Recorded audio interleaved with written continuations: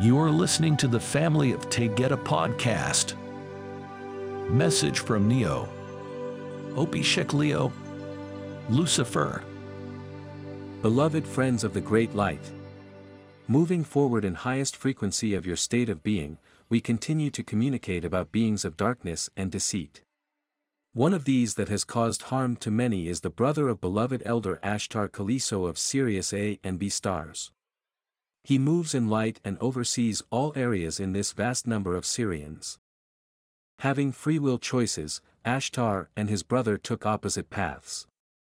Oppisheklio became dark with his continuous desire to rule over all others. Darkness spreads and becomes more evil without taking available choices of light. Their father, Pitkazox, became Henry Kissinger in incarnation. The dark entity performed blood sacrifices and murders throughout Earth. Long after the separation from Ashtar, these two continued with rituals of darkness in the unseen realms as well as on Earth. Both of these beings are in captivity by the Galactic Federation in a base within Antarctica.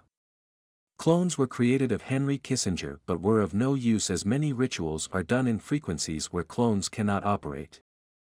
Souls from Sirius were created in Elohim with the highest frequency of love. They are beings of light and view life in oneness with deep compassion and love for all of creation.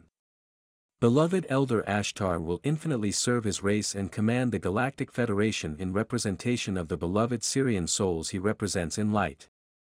Oppisheklio had the same opportunities with the gift of free will. He watched silently and did not reveal his darkness until it had grown too deep to conceal.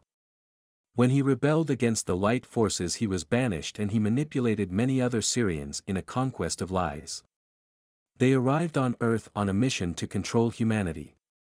He was known by many names, including Enki, Apollo, Set, and Lucifer. The majority of Anunnaki who followed Oppisheklio were Sirians with a number of Orions and other races following. This evil entity of deception genetically manipulated existing humans to create a Sirian dominant lineage, which became the story of Adam and Eve.